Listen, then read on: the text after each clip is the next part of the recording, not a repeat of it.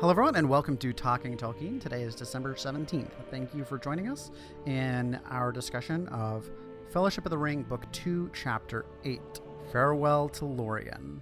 As always, we're going to start with Today in Middle-earth and then a recap of the events in last week, then moving into this week's reading, and finally our favorites both in the text and in the last week of our lives. I'm John.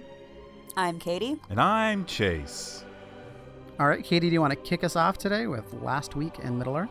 This day in Middle-earth? Today in Middle-earth. Last week in Middle-earth. Well, I mean, we could talk about last week if we wanted, but we'll go ahead and talk about today. Today is December 17th. Last week in Middle-earth sounds like a news magazine on It does. Yeah. Oh, now I want to design how that would look. But anyway, today is December 17th. And on this day, the Hobbits are yet again still in Rivendell. We've been in Rivendell for almost 2 months now, and now is kind of the time when things are beginning to be planned for the impending departure. So there we go. And all being drafted into their positions within the Fellowship. Oh, you can leave, but you got to at least leave the door. Well, and because remember, at this time, pretty much the only solid plan was that Frodo was going to take the ring. Yeah. Right? Yeah, that kind of comes through today. Yeah. And everybody is on edge and they're uneasy. You might say that this is the winter of their discontent. Oh, John. Yeah, I got Boromir was so out of it he had to toot his own horn. That was dumb. That was I topped your dumb with my dumb. We have capped ourselves for bad jokes today. Oh, I got more. Don't worry. Oh, I have more. Well, we have that to look forward to. I did make a pun the other day that sailed right over somebody's head. I just got a job at a bookshop and I said it was bound to happen and they didn't get the double meaning of bound. Ha, ha, ha, ha. I want to eat this microphone. Yeah, it was Sooty, Chase. You would expect her to get that. Anyway. I would, yeah. Last week, Chase, what did we read? We read The Lord of the Rings, book two. And sorry, I'm messing with you. I'm going after last week. I was re-listening to the episode today and realized we had this thing we were renaming it. But they were still in. I can't pronounce it. Lothlorien. I know they're okay. I know that part, Lothlorien, but it was specifically they found Lothlorien. Oh, yeah, they talked with Galadriel. The heart of the city. That's the main city. It's Caras Galadon. Caras Galadon. So they're there. Close enough. And they meet with Galadriel and Celeborn. Yes. Yeah, Celeborn. And she looks into their brains and pokes around and makes them feel weird. And shows them this is what you get if you just left now. But and then eventually Sam and Frodo are separated and they go with Galadriel into this small garden area and they see this mirror and they look into it and they see horrible stuff. And they decide to keep going. Yep. That's all I got to say about that.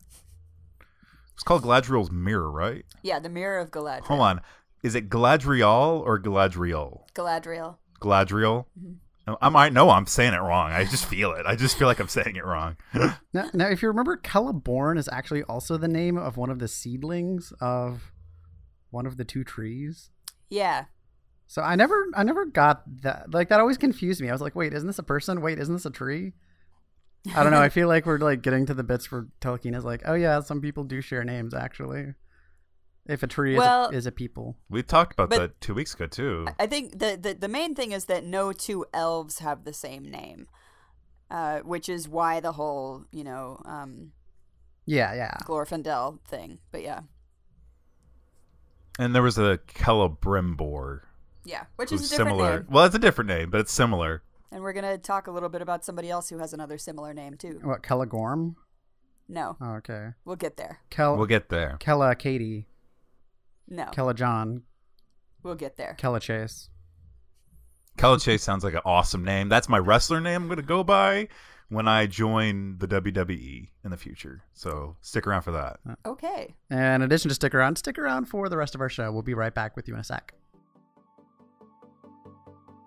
Thanks for listening to Talking Tolkien. In addition to our podcast, there are other ways for us to keep in touch with you. You probably know about our Twitter and our Facebook, both at Talking Tolkien, and we've also recently launched a newsletter as well. If you'd like to join our newsletter, please visit talkingtolkien.com/sign-up. Also, you can sign up at the sidebar of any page on talkingtolkien.com. Thanks. All right, so this week we read Chapter 8 of Book 2 of Fellowship of the Ring, Farewell to Lorien. So last week we left with, as Chase said, the temptation at the mirror, Galadriel didn't take the ring, etc. And so we pick up later that night where the company was summoned to the chamber where they went the first night, and Celeborn is there, and Galadriel is there, and this is the first time they've seen Celeborn since that first night, isn't it? Yes. Yeah. Yeah, so Celeborn basically gives them each the option to just stay in Lorien. They all choose to continue, again, as we hope that they will. But it's kind of every time they're given this option of turning back, it's like, these continuous temptations, right? And they just keep coming. Just after it's like, hey, seriously, you could stick around here. You could stay here if you want. Nobody's gonna force you to do anything. Yeah, you got drafted into this. Right. Bad stuff's ahead. Seriously. This is like the last elven stronghold. This is the last time you're gonna get to rest in a place like this for a while. Yeah. So seriously. Yeah. But they all continue to go on with the quest. Well, and so then his next question is, okay, since none of you are staying here, where are you going? And the answer to that is, nobody really knows. We seek the Holy Grail. We seek the Holy Grail. Yeah. And because go ahead.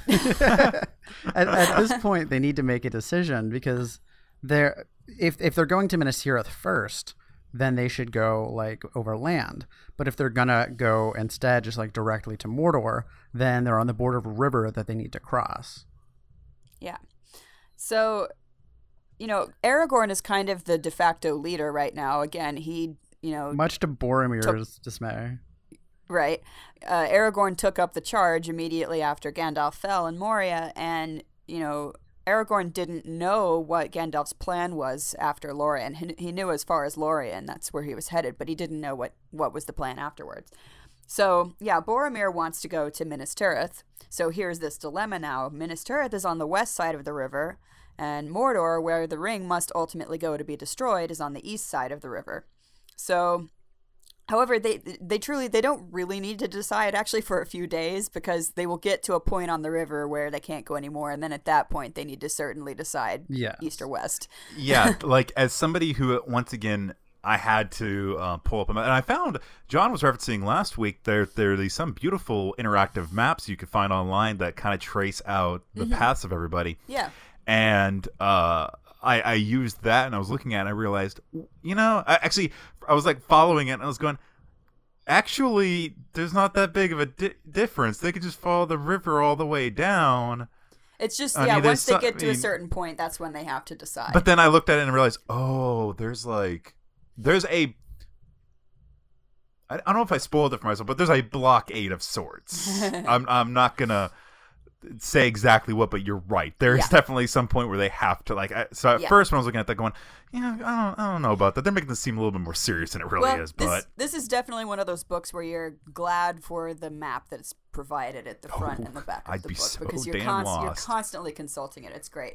What is Fangorn anyway? Oh, now I know. I'm surprised there's not an app out there that's traces your daily steps and puts you on the map of. Hey, someone make that app so that I can put all of my steps in and see how far that I have walked in comparison to Frodo and Sam. We could probably work that out now. That could be your exercise challenge, is deliver the ring to Mordor in the same amount of time. There you go. I guess they do have several months long breaks, so it wouldn't be that bad. It wouldn't be 20 miles a day. So sit around eating for 2 months in November to December. There you go. Yeah. There you go. So the company kind of goes back to their pavilion. So Galadriel counsels them not to worry about it tonight, not to talk anymore about the road ahead tonight just to get some sleep. But before this happens, though, like Celeborn says, "Well, it sounds like you don't know, but you're gonna need boats, so I'm gonna give you boats." Yeah.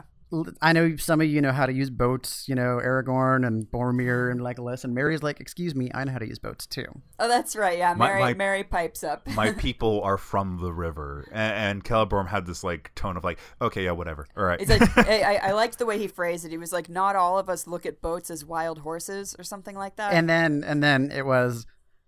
There's a note that the only member of the party who seemed as uneasy about the concept of boats as about wild horses was Sam. And I was like, that's because Sam can't make friends with the boat. There you go. I wouldn't stop him from trying. But so anyway, the company afterwards goes back to their pavilion and decide to kind of talk things out a bit. And, again, they still don't really know what to do. Most of them seem to kind of want to go to Minas Tirith because that's a little farther away from Sauron. Well, and also it's a known allied stopping point. Yeah. That's not, because Rohan is a little questionable right now after Gandalf was talking about it. Right. So it's a little bit understandable that there's going to be a big, long stretch of this journey where they might not be in a hospitable area. Right. So, that they're having this kind of discussion, and Frodo and Aragorn are kind of notably quiet during this time. And Aragorn is still kind of himself contesting with himself what should he do, because he had planned to go with Boromir to Minas Tirith, take the sword there, help restore Gondor to its former glory, right? That was his plan that he wanted to do. But then Gandalf falls in Moria, and all of that changes now because, again, as we said, Aragorn is kind of now the leader of this group of people and feels this responsibility. Yeah. Also during this time, Boromir... Boromir is shows a strange reluctance almost to destroying the ring. There's also like, I wouldn't call it hostility, but he's acting... Like there's this great bits where like he's talking and he's like speculating about like taking the ring to Mordor versus like just straight up going to Minas Tirith and like sending armies out, but then like having this realization, maybe I shouldn't have said that out loud. And even what he says to Frodo, why should we throw it away? And then he kind of catches himself, like, what was I talking about? Throw it away. And then so he says throwing lives away, right, to try and kind of cover it. But it's very strange, and it's Boromir seems to be kind of hesitant about this thing that they've all agreed to do now in destroying the ring. So what we've established is that Boromir is Joe Biden. Well, and so this is an important moment because these are kind of the first, not the first, but more signs of how the ring can corrupt people, right? Because and that the corruptive power of the ring is an actual threat to the entire group of people. Note that Boromir is not like outwardly, he's not evil or anything. He's not at this moment wanting to take it for himself or anything. But just the fact that he's thinking once again, but we could use it and use it against Sauron, which we've all heard many times in the past. No, that's no good. We can't do that. Well, and in juxtaposition to Galadriel, like a couple of pages earlier, she caught herself realizing that this is a bad idea for her own means, whereas Boromir is only kind of doing it because everybody's like, right. Like, you don't really get the impression that Boromir actually thinks what he suggested was necessarily wrong. Right. But exactly. That's what I was feeling like the entire time. Yeah, but he kind of hears himself saying it and then realizes, oh, wait, what I'm saying is not... However, I say things that I'm thinking out loud sometimes in the ways, like, I was working on a computer today and I was calling it a piece of garbage and didn't realize I was saying that out loud. So, yeah, there we have kind of another glimpse into the corruptive power of the ring. Yes. It's a little, I still think it's a little bit more, I don't know. I'm still sitting in this point where it's like, I wouldn't say Boromir is directly corrupted by the ring yet. He's still like under the aspect of, we could use this thing against him, but it's like not quite. I'm saying like it's got its tendrils in him, but I don't think this is corruption. Just No, yet. I mean, it's not quite there yet. I'm not saying that this is entirely the ring speaking here. I mean, Yeah. Boromir has had these sentiments from the very beginning. But just, again, the fact that he's voicing this opinion now, again, that he doesn't think we should throw it away. Yeah. Yeah. He's been around it a little too long. So then they all go to bed. And then they wake up the next morning and it's time to leave. Yes. So some elves come to them. It's specifically elves that speak their language. So some elves that can communicate come and like bring them some items. And among them are little flatbreads wrapped up in leaves. And Gimli's like, ugh, cram. Which, if you remember from The Hobbit, is basically hardtack and very unpalatable. And he breaks, not very tasty. He breaks a little corner off and he's like, oh, And then he eats the entire thing. And the elves are laughing and watching and like, okay, you need to slow down there. Yeah, no. That's a whole day's. You've eaten an entire day's ration. And he's like, this is better than the honey cakes that the Bjornings make. Or Beornings. Yeah. Bjornings. Yeah, I really like that little touch too. We just get a little a lot of Hobbit in that page. Yeah. So yeah, and this is called lambus. Lambus. And I'm going to say it again. Lambus. It's not lambus bread. Lambus. Is it Lampus? Wait, hold on. What was that again? Lambus. Lambus. Oh. After a year, you should come to expect this. Is it like llama? Is it like lambus? Lambus? Don't worry about it. Lambus. So, fun fact about Limbus. When I was on Wait, Don't Tell Me earlier this year, they're like, oh, so tell us about yourself. And I was like, oh, I host a podcast on Tolkien. Sadly, they cut that part out in the broadcast. And you know what? Last week's episode, they let somebody talk about her podcast, so I'm a little tiffed that I didn't get to pimp us up. Understandable. Anyway, my first question was about quinoa, and Peter Sagal made a joke. He was teasing me about how quinoa is like Limbus. I don't think that's true at all. Well, it was just part of the banter. I also happen to have had quinoa for dinner, so I mentioned that. Anyway. I do really like quinoa. I really want to make lambus bread. Are there recipes out there? Yes, there are, and I'll show you one. But what I was wanting to say here is that a lot of people like to say lembas bread, which is basically like saying whey bread. Yeah. It's like it always makes me. It's like when people say chai tea. Yeah. It's like you're saying TT. TT. Yeah, exactly. But anyway, so there's or a cafe coffee. Yeah. Or a latte milk. Do people say that? Do people say or that? Or a bacon pork.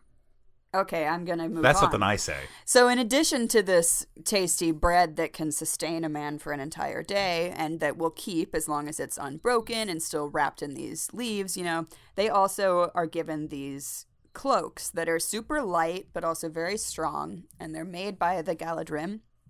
And they're each of them is fastened, I can't speak, by a leaf brooch that's very beautiful, and I think kind of is a little memento of Lothlorien and will remind them all of their time there. Well, and one of the hobbits, was it one of the hobbits? Was it Merry or was it Pippin?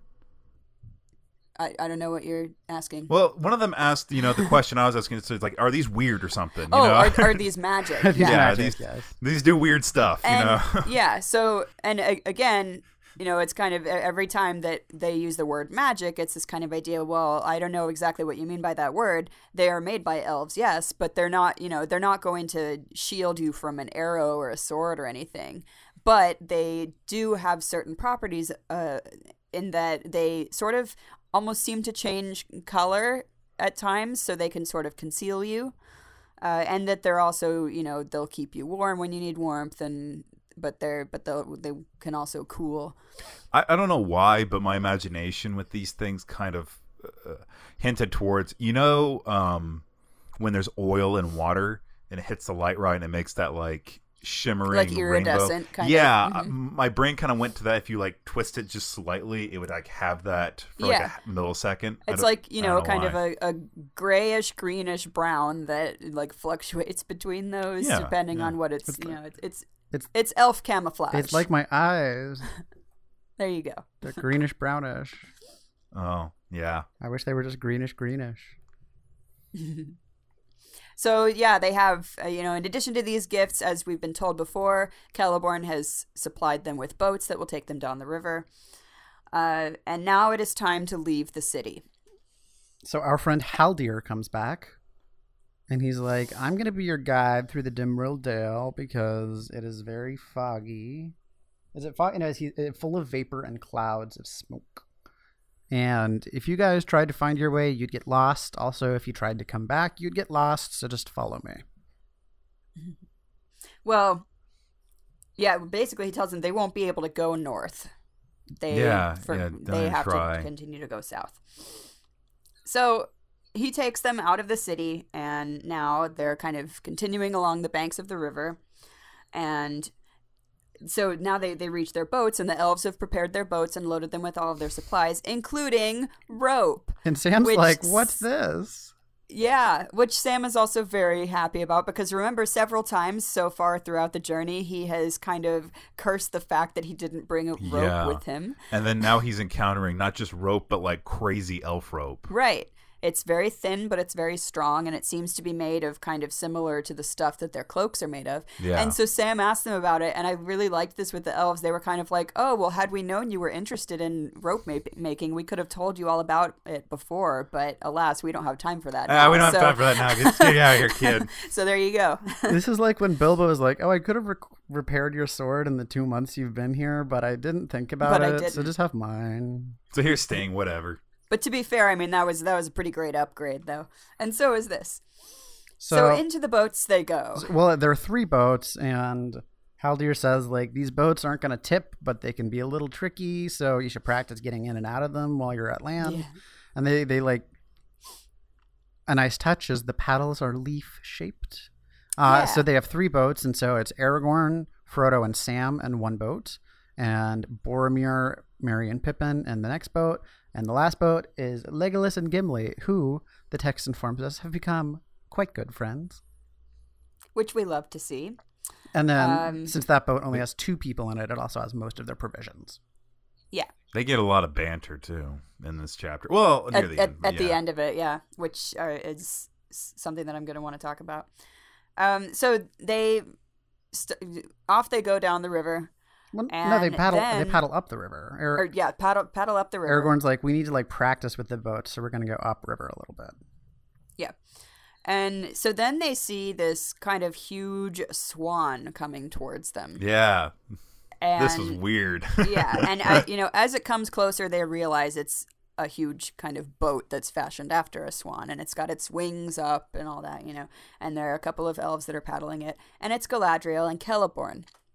I couldn't get past this. I just couldn't. I just kept thinking of like in Brant stuff, the Ride the Ducks.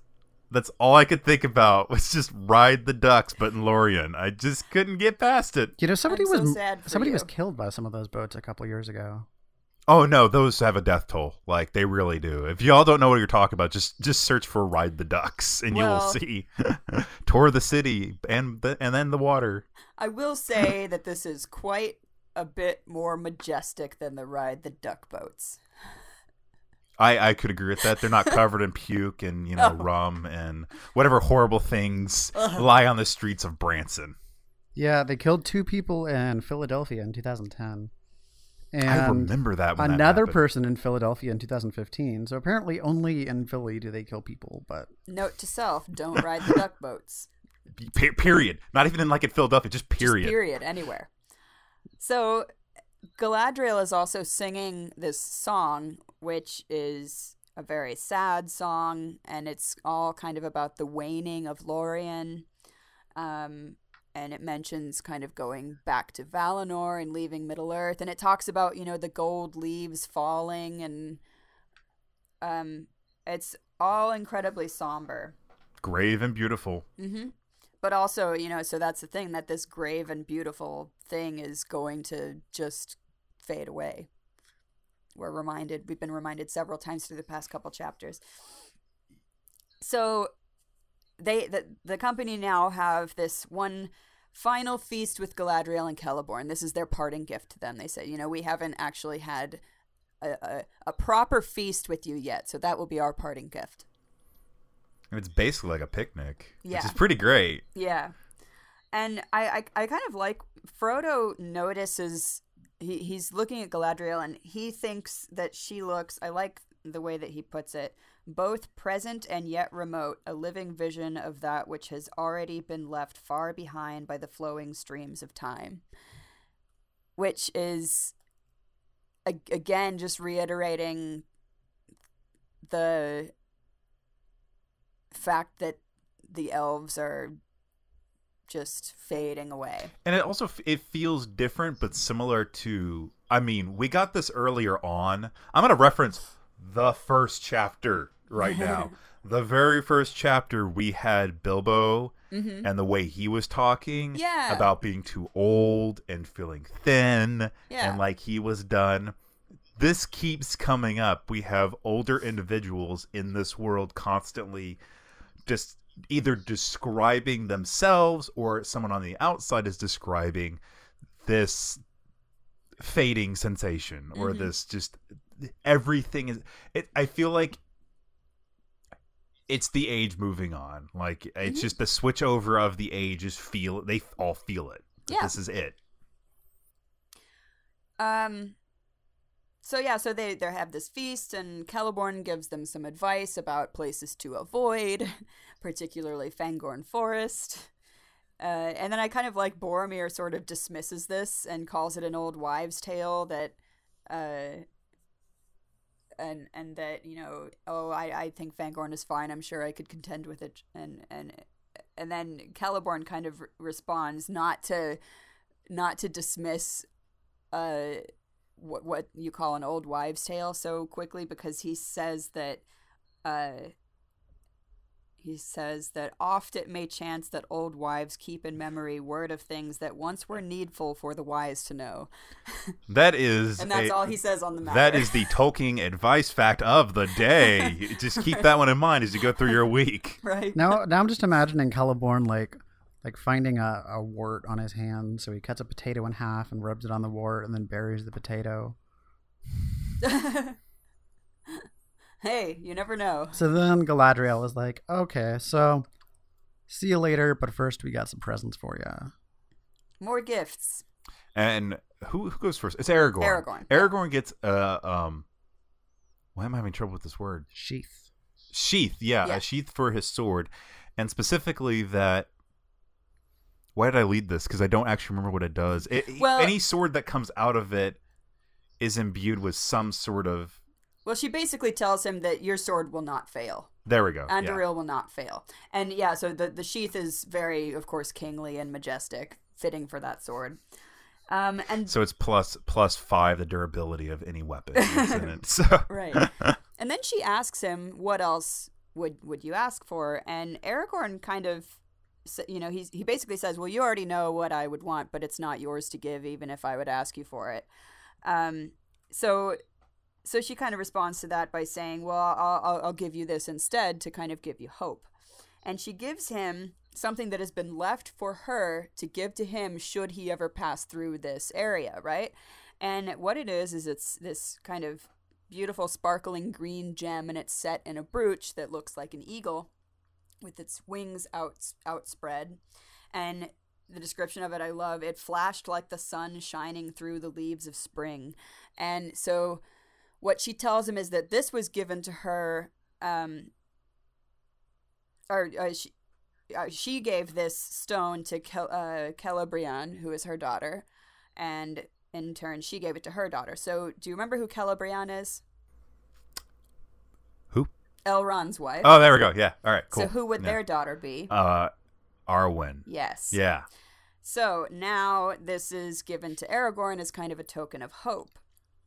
And this is also encouraging him to take up the name that was foretold for him, which is Elisar. And this is the elf stone of the House of Elendil that has been given to him now. Okay. That was a very cool description of that thing, and the way, and then like Aragorn puts it on his chest. I got very worried for it, very like instantly. That thing is going to break off. I mean, I don't know. I can't explain it. I just got instantly worried for it, but it's a very cool gift with a lot of like character meaning behind that. Yeah, very serious character meaning behind it. Right. So this is, yeah. This, I mean, it's a token basically left for him by Arwen, to give him hope and strength when he needs it. Mm-hmm. And then she gives to Boromir a gold belt, and also to Merry and Pippin a gold belt. Silver belts with a gold clasp, I think, specifically for them. Yeah. But they had like a gold leaf, or it was flower on. Yeah. I almost said cauliflower, and that would have been way wrong. But yeah. And then to Legolas, he got a bow, a really cool bow. And also some bows to go with that bow, some arrows to go with that bow. I heard you like bows, so I gave you bows with your bow, so you can bow while you bow.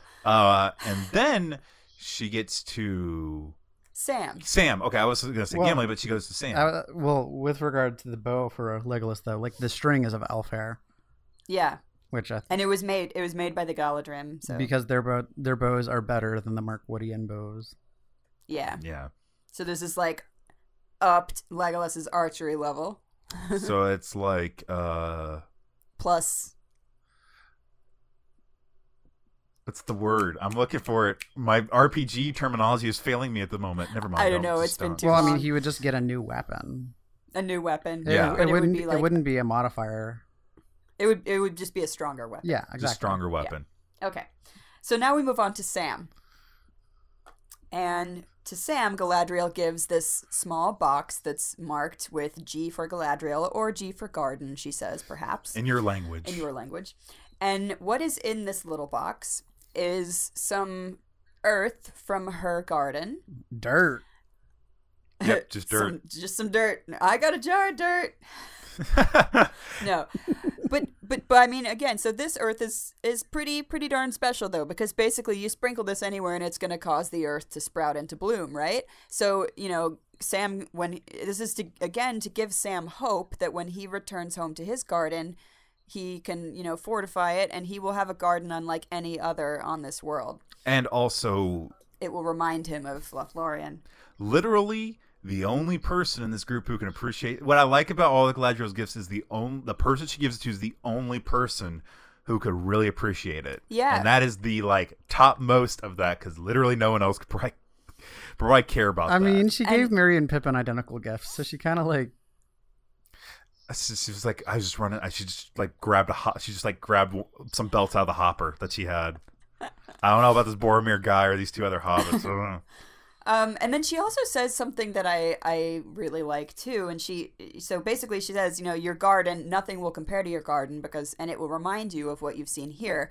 But then she kind of says, you know, you have only seen Lothlorien in its winter, though. Its spring and summer have already passed and will never come again on this world. Yeah. Ah! So once again, the elves are leaving, and so will the magic. It will leave. So next we come to our friend Gimli. Well, I wanted to say quickly on Sam's, though, like, I like how her gift requires Sam to, like, survive. Yeah. Because basically to everyone else so far, she's given them gifts that will help them on their journey somehow. But, like, Sam just like, okay, you have to survive to use this. You're not going to be able to use this for, like, a year and a half. But you need to endure. So, like, it's almost like she's giving him, like, a goal. Motivation? Yeah. Even more so, yeah. Yeah. So now we move to Gimli. And Galadriel asks Gimli what does he want? I don't want anything. She has no idea. I don't want anything. You know, I just being here and being in your presence was well enough, you know, is what he says. And I love Galadriel's response to that, where she basically tells all the elves, you know, so everyone says that dwarves are gifted with their hands and not with their tongues, and yet this dwarf has just given, you know, such a great response, and he's so gracious. This is wonderful. And then, so finally, Gimli reluctantly kind of says, after she asks him, and so, what can I give you? And he reluctantly asks for a single strand of her hair. And it says that it surpasses the gold of the earth and the stars. No, like the stars surpass the gems. As the stars surpass the gems of the mine, which, again, coming from a dwarf, that's pretty high praise. What are you going to do with it? I don't know. Just keep it. Well, yeah. Remember back to this time. So Gimli, well, he says he would put it in a crystal and treasure it as a memento and kind of a token of the good faith between them, between their races that they've kind of struck up now. So Galadriel agrees, and she gives him 3 hairs. Oh. And then she also blesses his hands and hopes that they will flow with gold, but that also the gold will not have any power over him, you know. So I just want to talk about this gift that Galadriel has given Gimli here, because this is quite the thing. So if we look at in the Unfinished Tales in the history of Galadriel and Celeborn, I had to look this up, so I made sure that I got this right. So we're told that Feanor, remember Feanor, who was pretty great elf warrior from the ancient times, but also did some pretty horrible things. You don't say. you going after the things he created at all costs. Yeah. So maybe, yeah. Anyway, we're told that Feanor asked her 3 times for a tress of her hair, and she wouldn't give him 1 strand. Remember, she kind of saw the darkness within him, and after that, they were unfriends forever, is the words that are used. So remember that she kind of always distrusted him because of, you know, the fire that she saw burning in him. You know, he's one of these great warrior elves, but at the same time, you know, it kind of has some darkness about him. She also was the one person who refused this ridiculous blood oath that he made with his 7 sons to regain the Silmarils, you know.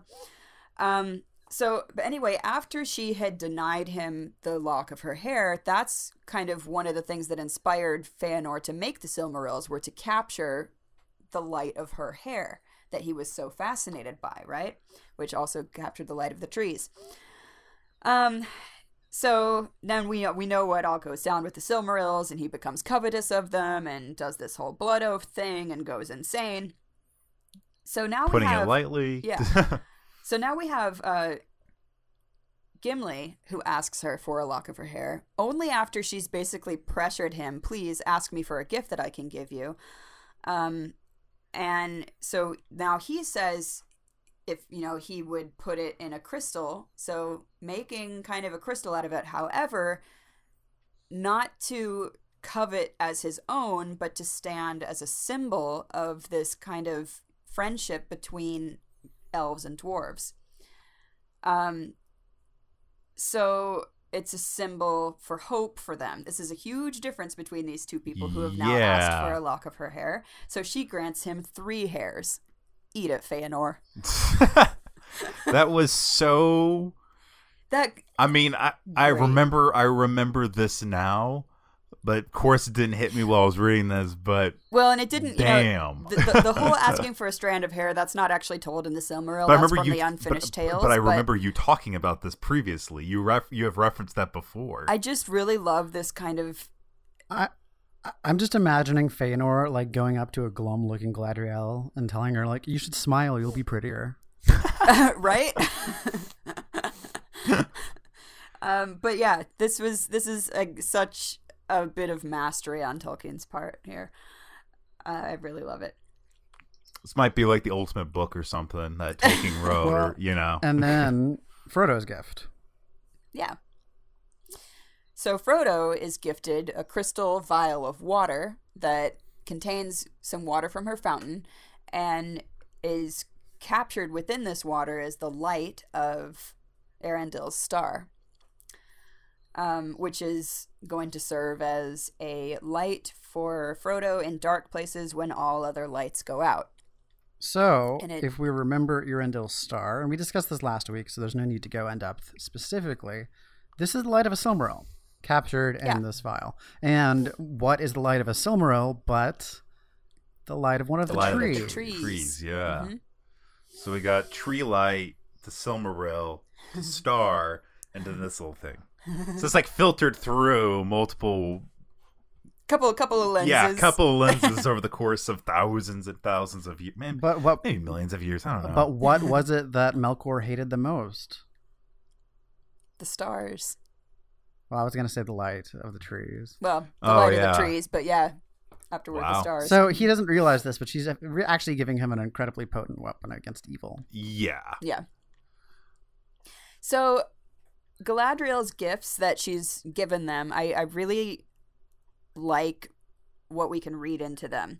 So they're all useful, but they're all needed kind of along at some point along this quest. And they also kind of symbolize what we're trying to preserve in Middle-earth, which is civilized, peaceful life and prosperity. So like we have, the soil that's prosperity and growth, which, doesn't happen in wartime, or especially if Middle-earth were to fall, it would not happen again. Well, I mean, think about like Aragorn's sheath that will not fail him. We don't need him to fail because he'd be the next king, representing the line from the Númenóreans and all that stuff. Gold belts need to be preserved because fashion. Well, even her strand of hair is again a symbol of reconciliation. Well, and also she's going to be gone pretty soon. So that's going to be probably one of the last things to remain of her in this world. Mm-hmm. So there's that. So if I may, just briefly, because I don't think we're going to have time for this in the movie episode, talk about the slight changes they made for that in the movie, is instead of giving Merry and Pippin belts, she gives them daggers. Yeah, because they cut out the Barrow-White section in the movie. So that's how they came by those daggers instead. And instead of giving Sam a box of dirt, she gives him a rope because they cut out the bit where he was excited about the rope. So yeah.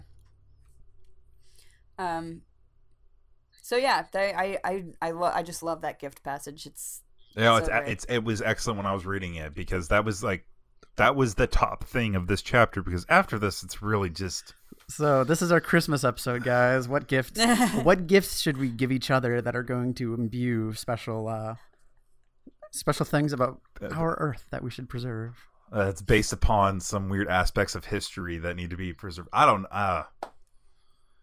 maybe an actual copy of the Constitution. I don't know. I'd have to think on that.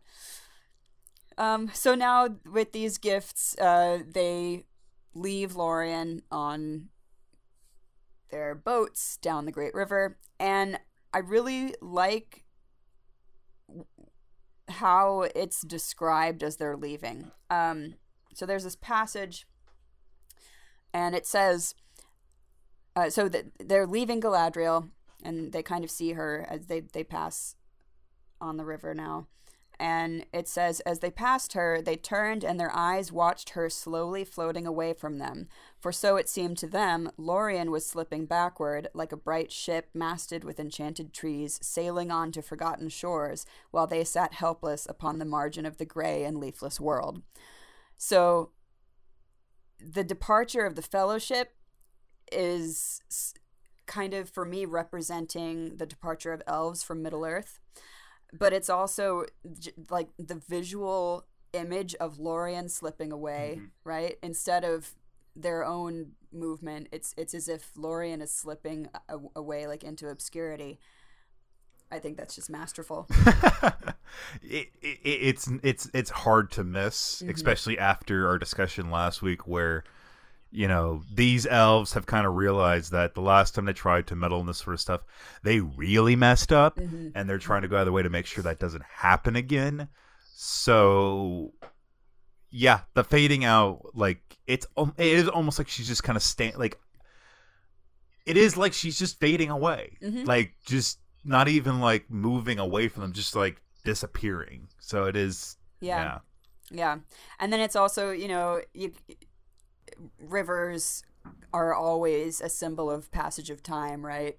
So again, the river itself is time passing, and they're passing out of existence, basically, impermanence, all that fun stuff. Just love it. So now Galadriel sings them another song as they're kind of floating away, and she's singing it in this very ancient elf language that we know of from, way back. And quickly, I just want to give a suggestion. On the topic of river as a passage of time, or the idea of a passage of time at all, Avon and Mark, who I do my Shakespeare podcast with, have their own podcast. We've talked about it before, The Endless Knot. And episode 6 of their podcast is called Paddle Your Own Canoe. And throughout the entire episode, they just examine the resurgence of this narrative of a journey through time. So I think it's really fascinating. I think it would be something worth checking out. So episode 6 of the Endless Knot podcast. Yeah. Yeah, and I also, several poems come to mind too,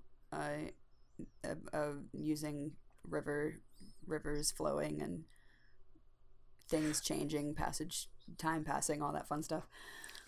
I just wanted to say I can't help but think within this, because I just briefly just blitzed through rereading the translation of what she is saying or singing, and I can't help but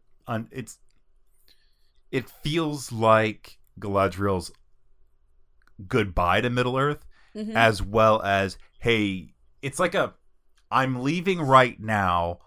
Don't forget the past and keep your eyes on what you got to do in the future.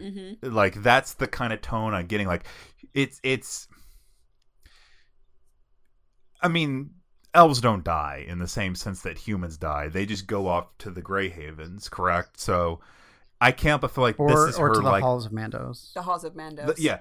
The Halls of Mandos, and it's like I can't help but feel like that this is her. It's her deathbed speech in a way. Like, this is like it's just, it kind of feels like that. It's like, this is my last chance to get what I gotta get said, and you better get it now. Or I mean, I like how this book is kind of like starting to wind down a little bit, in the sense of like, the first leg of this journey is almost over, and you guys have got worse things to deal with, and just don't forget about us, and don't forget what you have to do. And she's also kind of that, the song is also mentioning, that the hope to find Valimar, right? Yes. Yeah. And yeah, there's a call to Varda or Elbereth as well. Many of the elf songs kind of praise Varda and Elbereth for the stars. And yeah, definitely it's about passage of time, and we're leaving. Remember what has happened in the past and do what you need to do. So now they're floating along, and of course their hearts are very heavy, leaving the forest behind them. And Gimli and Legolas have this great conversation, and Gimli kind of laments the fact that he has known joy now that they've been to this place, because now he'll never see it again. And Legolas comforts him by saying that you will always have this in your memory, right? Yeah. And then we have this kind of interesting, both of them have a different take on memory. So Gimli and the dwarves, for memory for them is like a mirror. And Gimli makes mention of, what is the mirror called? Oh, I know what you're talking Khaled about. Zaram. Yeah. And then for Legolas and the elves, memory is more like being in the waking world. And we've talked about this before, that, the elves heavily turn to memory. And yeah, it's much, much more real and tangible for them almost. Well, it's because they lived it. Right? Exactly. So. And with that, we kind of end the chapter. Pretty much. Yeah, it does end. end. Yeah. I mean, they kind of have a glimpse of where they're going, and that's it. What's the name of the next chapter again? The next chapter. Corgis in the Dark. I don't know. The Great River. Yeah, the Great River. Yes. Great River. So next week we will be reading and discussing the Great River. We had somebody ask us on Twitter to make sure to announce that. So next week, chapter 9, book 2, Fellowship of the Ring. We probably should have been doing this from the beginning. And there is a calendar on the... It's just something I never had thought of. Yeah. There is a calendar on the website that has like a little event for each each episode that we post. And in the information on that, it says the chapter, but we never actually publicized that either. So if you do want to read along with us and haven't just been reading basically a chapter a week now, you know where to check. Yeah. So with that, what was your favorite parts? I don't know if I can choose between them because dense chapter. The things that I raved the most about, I feel, are definitely my favorites. Is Galadriel's gift for Gimli and the whole thing we can take from that, and then this imagery of Galadriel and Lorien slipping away as the Fellowship kind of looks back. I think that both of those are so immensely beautiful. Mine is just how excited Sam gets about rope. He's been talking about it this whole dang book. He finally gets it. Right? Mine was the stupid swan boat. No, I'd not. No, it wasn't the Seriously, swan boat. Chase texted us a picture of a ride the Swan's boat this morning, and he's like, He "Yeah, did. guys." Yeah, I couldn't help but think about it. It was a super majestic picture too. But for me, it was there are so many to choose in this one. I don't know why you thought of Ride the Ducks and not like the famous swan boats in Boston Common. Because that you know me. I go to something that's a little grittier and nastier. The weirdest places. I go to the weirder one than the probably logical one. I don't know. Like, I had so many in this one too. This is the first time I've been like racked by this like indecision on this. I'm gonna say it was Gimli getting the three hairs. For the most part, that was it. And I liked how like these two races of people who have not gotten along, getting along has always been just nice to me throughout this book. So it's that. Yeah. And then knowing the greater context into it is even better. Right? I mean, because itself alone, just the fact that she grants him his request alone is pretty great. But here's three. But then that you can look into the history of how Galadriel has been reluctant to give out pieces of her hair before. Yeah. I mean, to be fair, it is a very weird, like, sexist request. It is a bizarre. Like, I was even thinking about this while I was reading. I was like, "This is a weird thing," but it's a book, and it's a fantasy book. Well, and it's also, it's not intended in that way at all. No, it's a symbol of her kindness that she has shown to him. All right. Well, anything outside of the book that you want to talk about briefly? Well, I am very happy because I got a book I have wanted for a long time, and it is a book called Ruins of Ancient Rome, the drawings of French architects who won the Prix de Rome, 1786 through 1924. It is, that has some title. It is a book of basically architectural renderings of Roman ruins, and I am so excited. And that is. Is it big? Is it like?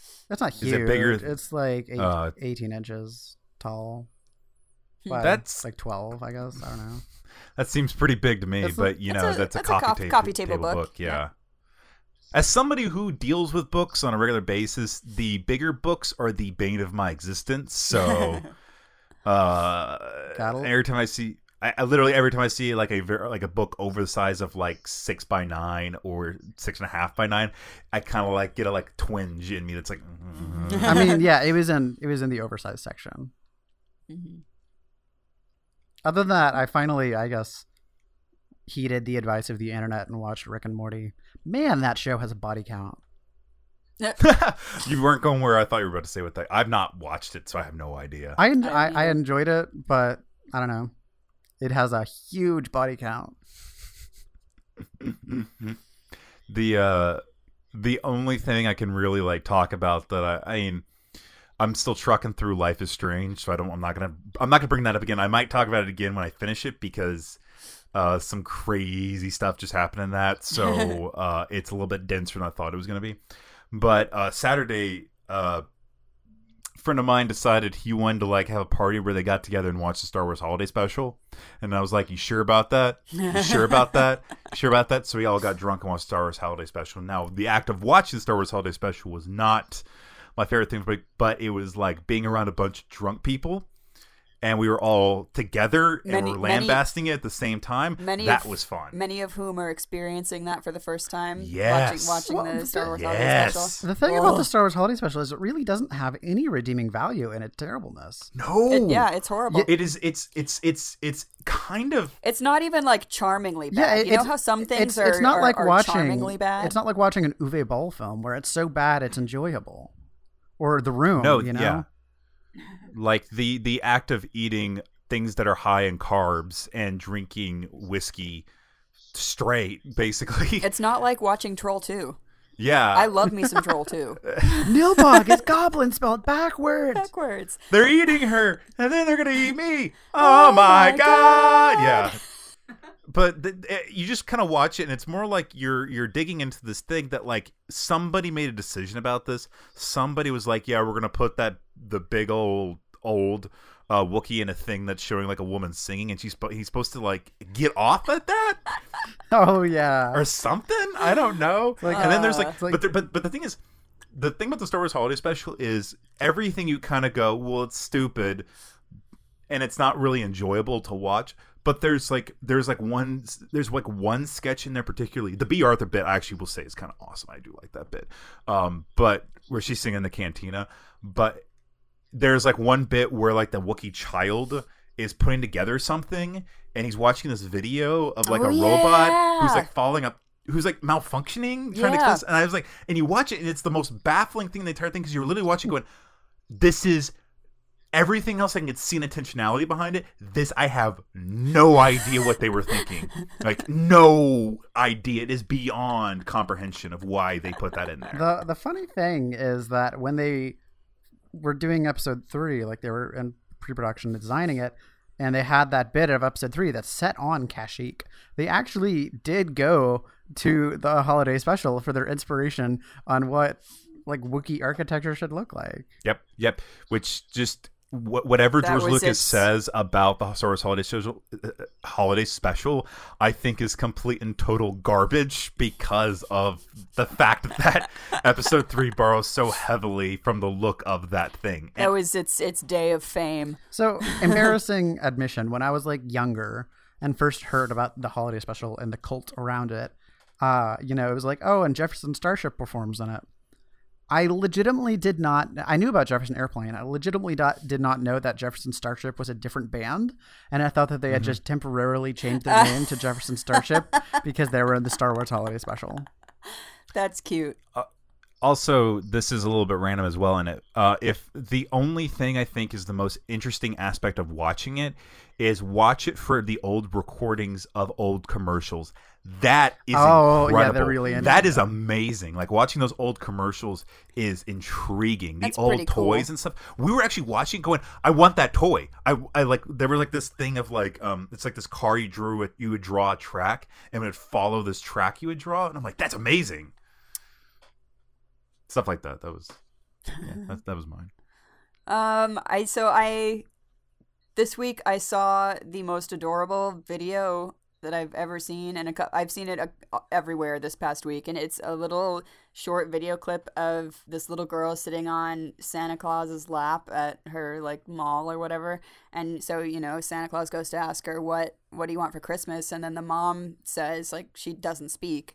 So Santa, what does he do? Instantly he asks, well, does she sign? And turns out she can sign a little bit. So then he starts to sign to her, which was like, my heart melted and I got, like, my eyes got real itchy. I think there was dust in them or something, and then they started to water.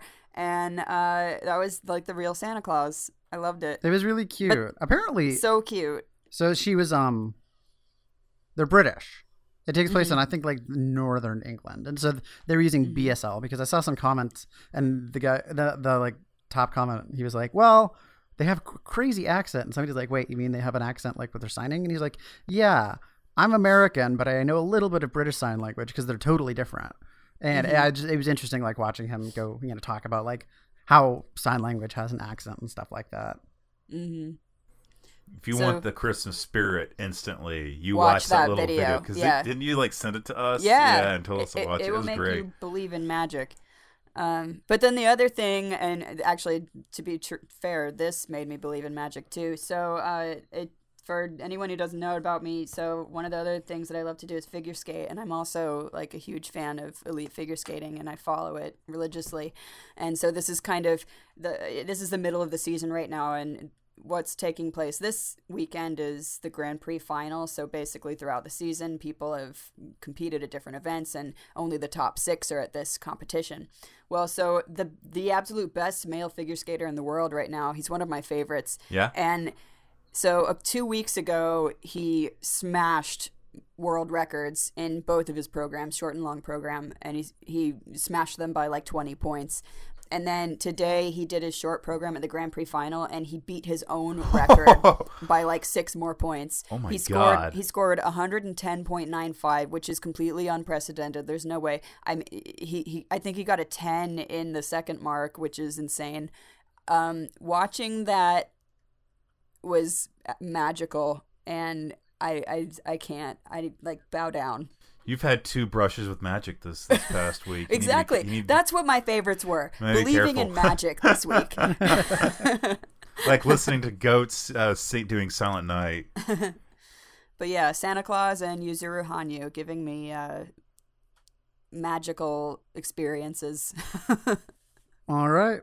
Well, I mean, when does don't we have an episode going up like Christmas Eve or something? By the way, I think so. Yeah. Yeah. Christmas is on a Friday this year. Yeah, we got an episode. Our next episode is going up on Christmas Eve. Ah, that'll be a Christmas present. And then I'm trying to get it to work out where our last episode is Christmas Eve. But yeah. Anyway, sorry, John. I was just gonna say, thank you everybody for listening. I'm gonna do that thing where I ask you to log into iTunes and give us a 5-star rating. Please, please, please, please. I know it's annoying, but every podcaster does it, and we all do it for the same reason. It's because it actually really does help us out.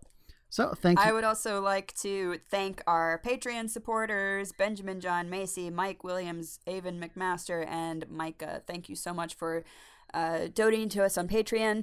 It has allowed us to buy a new microphone, and hopefully in a little while we'll be able to purchase a couple of other equipment needs that we have. And we did just what's the word I'm looking for? Renew our domain and email for another year.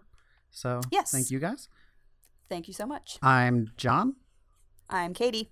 And I'm Chase. No, you're Kella Chase. The light of the Kella Chase. The one I came up today was Chase of Chaos Blurry Road. Because I was going through the Golden Globe nominations for some reason that came to mind. And I was being, super catty like I am about them. The Mad Max Fury Road is nominated for Best Picture Drama. I saw and that. The Martian is nominated for Comedy. Best Picture Comedy. I'm like, The Martian what world is do we live nominated in? for comedy? I It's very think funny. my guess is they were trying to they really want to nominate it and they couldn't.